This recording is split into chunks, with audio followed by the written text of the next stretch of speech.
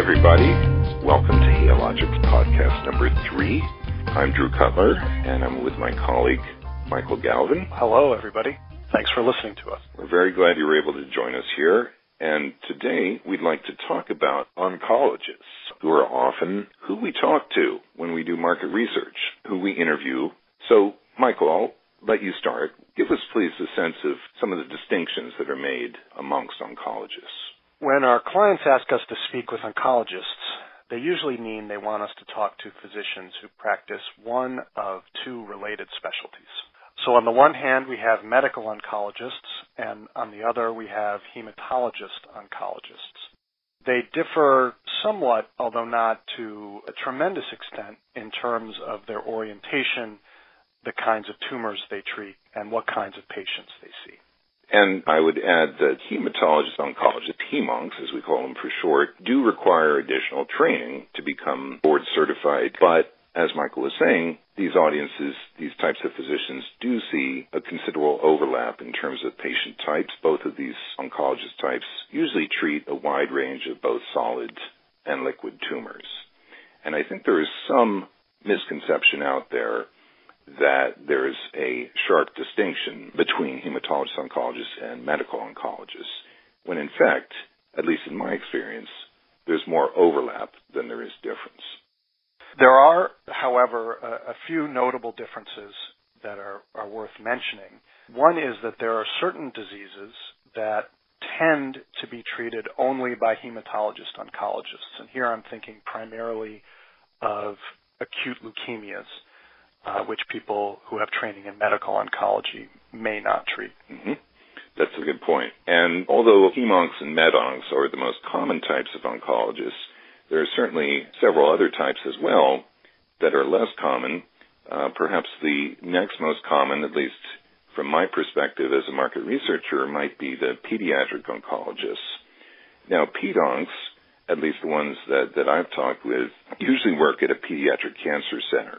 And unlike their HEMONC and MED-ONC colleagues, they work often as part of a multidisciplinary team at the center.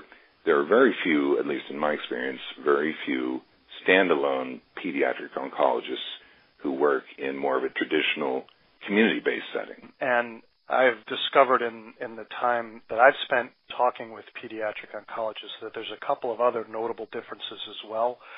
My impression is that pediatric cancer patients are much more likely to be treated as part of a clinical trial than adult oncology patients would be.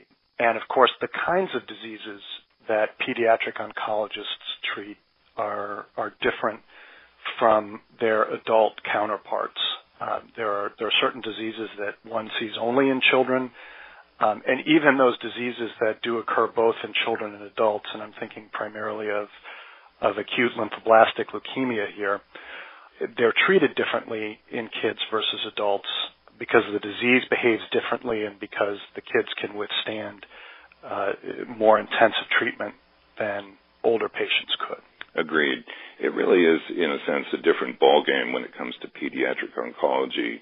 And as some of you may not be aware, pediatric cancers are, generally speaking, more treatable. There's a better prognosis for several pediatric cancers than for adults with the same cancers.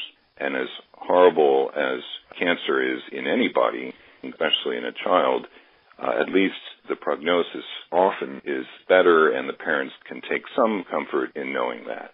There are a few other types of oncologists as well. As you know, Michael, there are surgical oncologists and radiation oncologists.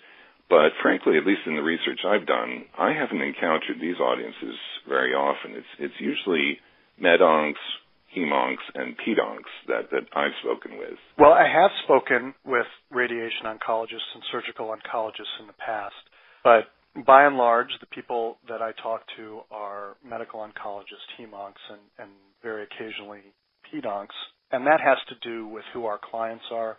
We generally work on behalf of pharmaceutical companies who have an interest in understanding the way patients are treated medically. And in the United States and in most countries at least, that kind of treatment is usually, although not always, handled by a medical oncologist or a hematologist oncologist. Another distinction that can be drawn within the oncologist community is whether they're based in a community setting or an academic setting. And I think here again there may be some misconceptions that it's black and white, that either an oncologist is an academic or a community oncologist, whereas, at least in my experience, it's really more of a spectrum. There are some oncologists who are heavily focused in the academic world and do a lot of research and spend relatively less time seeing patients. And then on the other end of the spectrum, again, in my experience, there are oncologists who are very much oriented towards seeing patients and work in a community-based setting and have little or no role in research. That is consistent with my experience. Of course, it depends on how we define academic versus community, because there are plenty of physicians who might have a clinical appointment at a medical school or at a university who wouldn't necessarily qualify under a stricter definition as being academic. That is, they're not employed by the university. They don't spend a lot of time doing research, although they have access to research protocols at the university. And there's another gray area, of course, as the business of medicine shifts in the United States and university health systems buy up community practices. You could potentially be an employee of a university or a university medical center, but practice as a community physician if you work in a community clinic that's owned by the university. Yes, and I think one thing that is particularly interesting to me, at least, is the physicians, the oncologists who work in comprehensive cancer centers, the National Cancer Institute comprehensive cancer centers. There's about 50 such centers in the United States, and very well known. For example, Memorial Sloan Kettering would be one example. Dana-Farber, Fox Chase are a few other examples where these oncologists often work, or usually work, in fact, as part of a multidisciplinary team for patients who come in and seek treatment at these centers.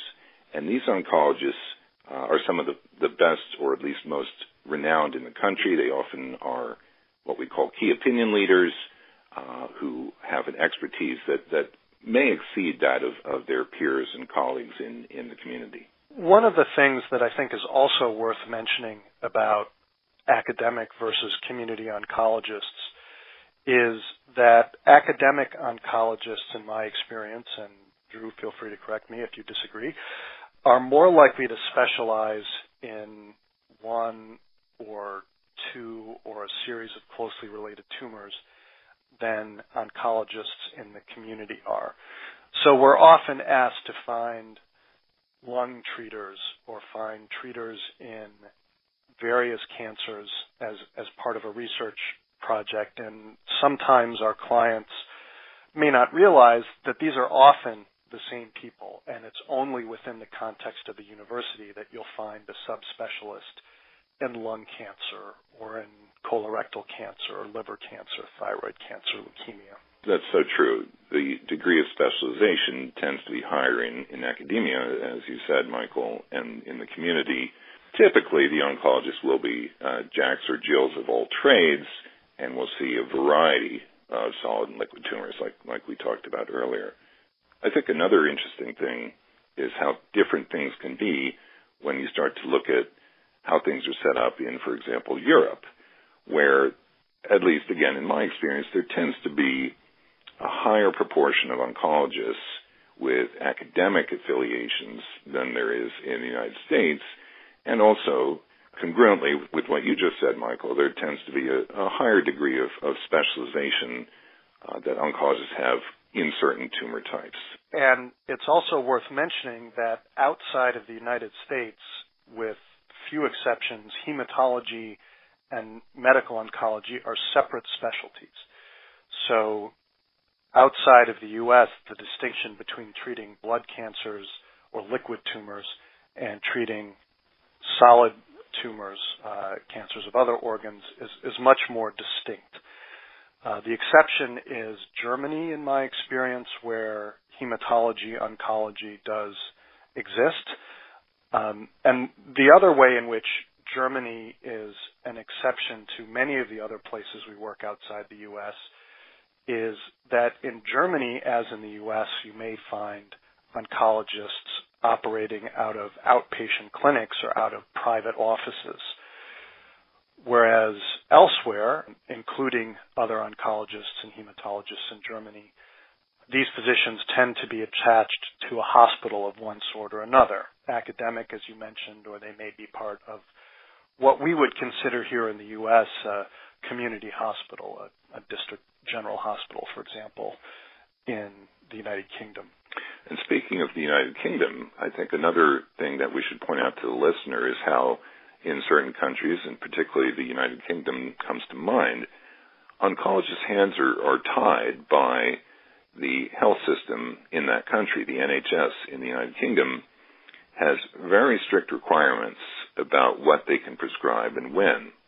And the latitude that American oncologists enjoy in terms of prescribing is not shared by the United Kingdom oncologists because of the strictures of the health system over there. One other unique case that is worth mentioning is Japan, where until recently medical oncology did not exist as a specialty. Instead, cancers were, and often still are, treated by the body part specialist. So lung cancers would be treated by pulmonologists or thoracic surgeons, colorectal cancer by gastroenterologists or abdominal surgeons, and so forth. Unlike medical oncologists, these body part specialists may not be aware of therapies or medications that are used to treat other tumors outside of their specialty. That's a good point, Michael. I think things are starting to change in Japan, and there are now some quote-unquote oncologists in Japan. But yes, up till very recently, like you say, it's been by body part that cancers are treated in Japan. One thing also that I think is worth touching on is an audience that I mentioned briefly in passing a few minutes ago, the key opinion leader. These are the oncologists who are seen as at the top of the field because of their publishing engagements, their speaking engagements, their clinical trial experience, and their general knowledge and experience with particular cancers. And there's gray area in terms of who is a key opinion leader, but those tend to be the criteria that identify who we, for market research purposes, include in key opinion leader studies. Well, in my experience, for the most part, these are people that really only treat one or two malignancies, and they treat a lot of those patients. And it's a very different conversation that we have with them simply because of their greater degree of expertise, but also their greater degree of specialization. And they're certainly much more aware of the data and of products in early phase development than even an ordinary academic oncologist or hematologist might be. Indeed they are. And they do tend to be academic oncologists rather than community-based, although there are exceptions. But of course, there's no specific definition of a key opinion leader that everybody is going to agree on. So one person's key opinion leader may not be another's. But there is consensus, generally speaking, within specific cancers as to who the KOLs are, at least in my experience. And in mine as well. Let's talk, Michael, if we may, about age of oncologists that we talk with. For me, at least as a market researcher, it makes a big difference when I'm talking with a young or younger oncologist versus somebody who's been in the field for 20 or even 30 years. Before I share my experiences, I'd love to hear yours. Broadly speaking, in my experience, younger oncologists are, simply because they're closer to their training and perhaps less set in their ways, a little more likely to be aware of and to jump on the bandwagon of new treatments or new approaches. They certainly spend a lot of time learning the data, perhaps a little bit less jaded about market research and much happier to talk with us as well. Whereas, in contrast, older oncologists can draw on a wealth of experience with their patients, certainly have a great deal of interest in talking about new developments in the field because they've seen how rapidly things have changed in this field. Drew, tell me a little bit about your experiences, whether they've been similar or different. I think there has been quite a bit of overlap when I think back to the age of the oncologists I've talked with. To be honest, I prefer talking with the younger oncologists, the ones who are more recently out of medical school, because they are, if I may generalize, they tend to bring a bit more enthusiasm and energy to the discussions than the oncologists who have been doing this for 20 or 30 years. There are those who have been doing this a long time who show incredible enthusiasm and excitement after all that time and do have, as Michael said, a great deal of interest in the newer therapies.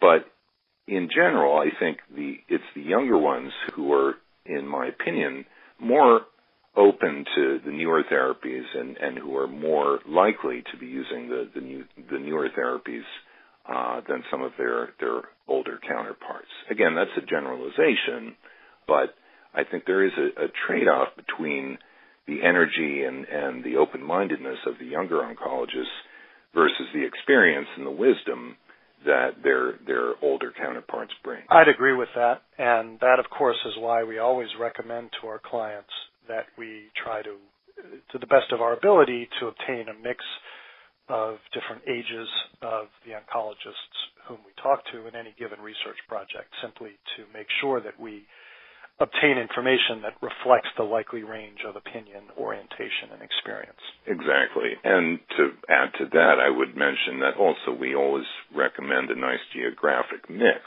So we get oncologists from various parts of the country, the East Coast, the Southwest, the West Coast, the South, the North, the Northwest, because there can be trends by different geographic regions. And also, we suggest a mix between urban and suburban and rural to gain, again, perspectives of physicians who work in a wide range of settings, and that then better approximates the entire oncologist universe in the United States. Well put, Drew. Drew and I would like to thank you for listening to our podcast. We do appreciate your time and your willingness to listen to us, and we'd like to remind you that Healogics can be reached either online at www.healogics.com, that's HEALOGIX, or you can reach us by telephone at 215-830-8360.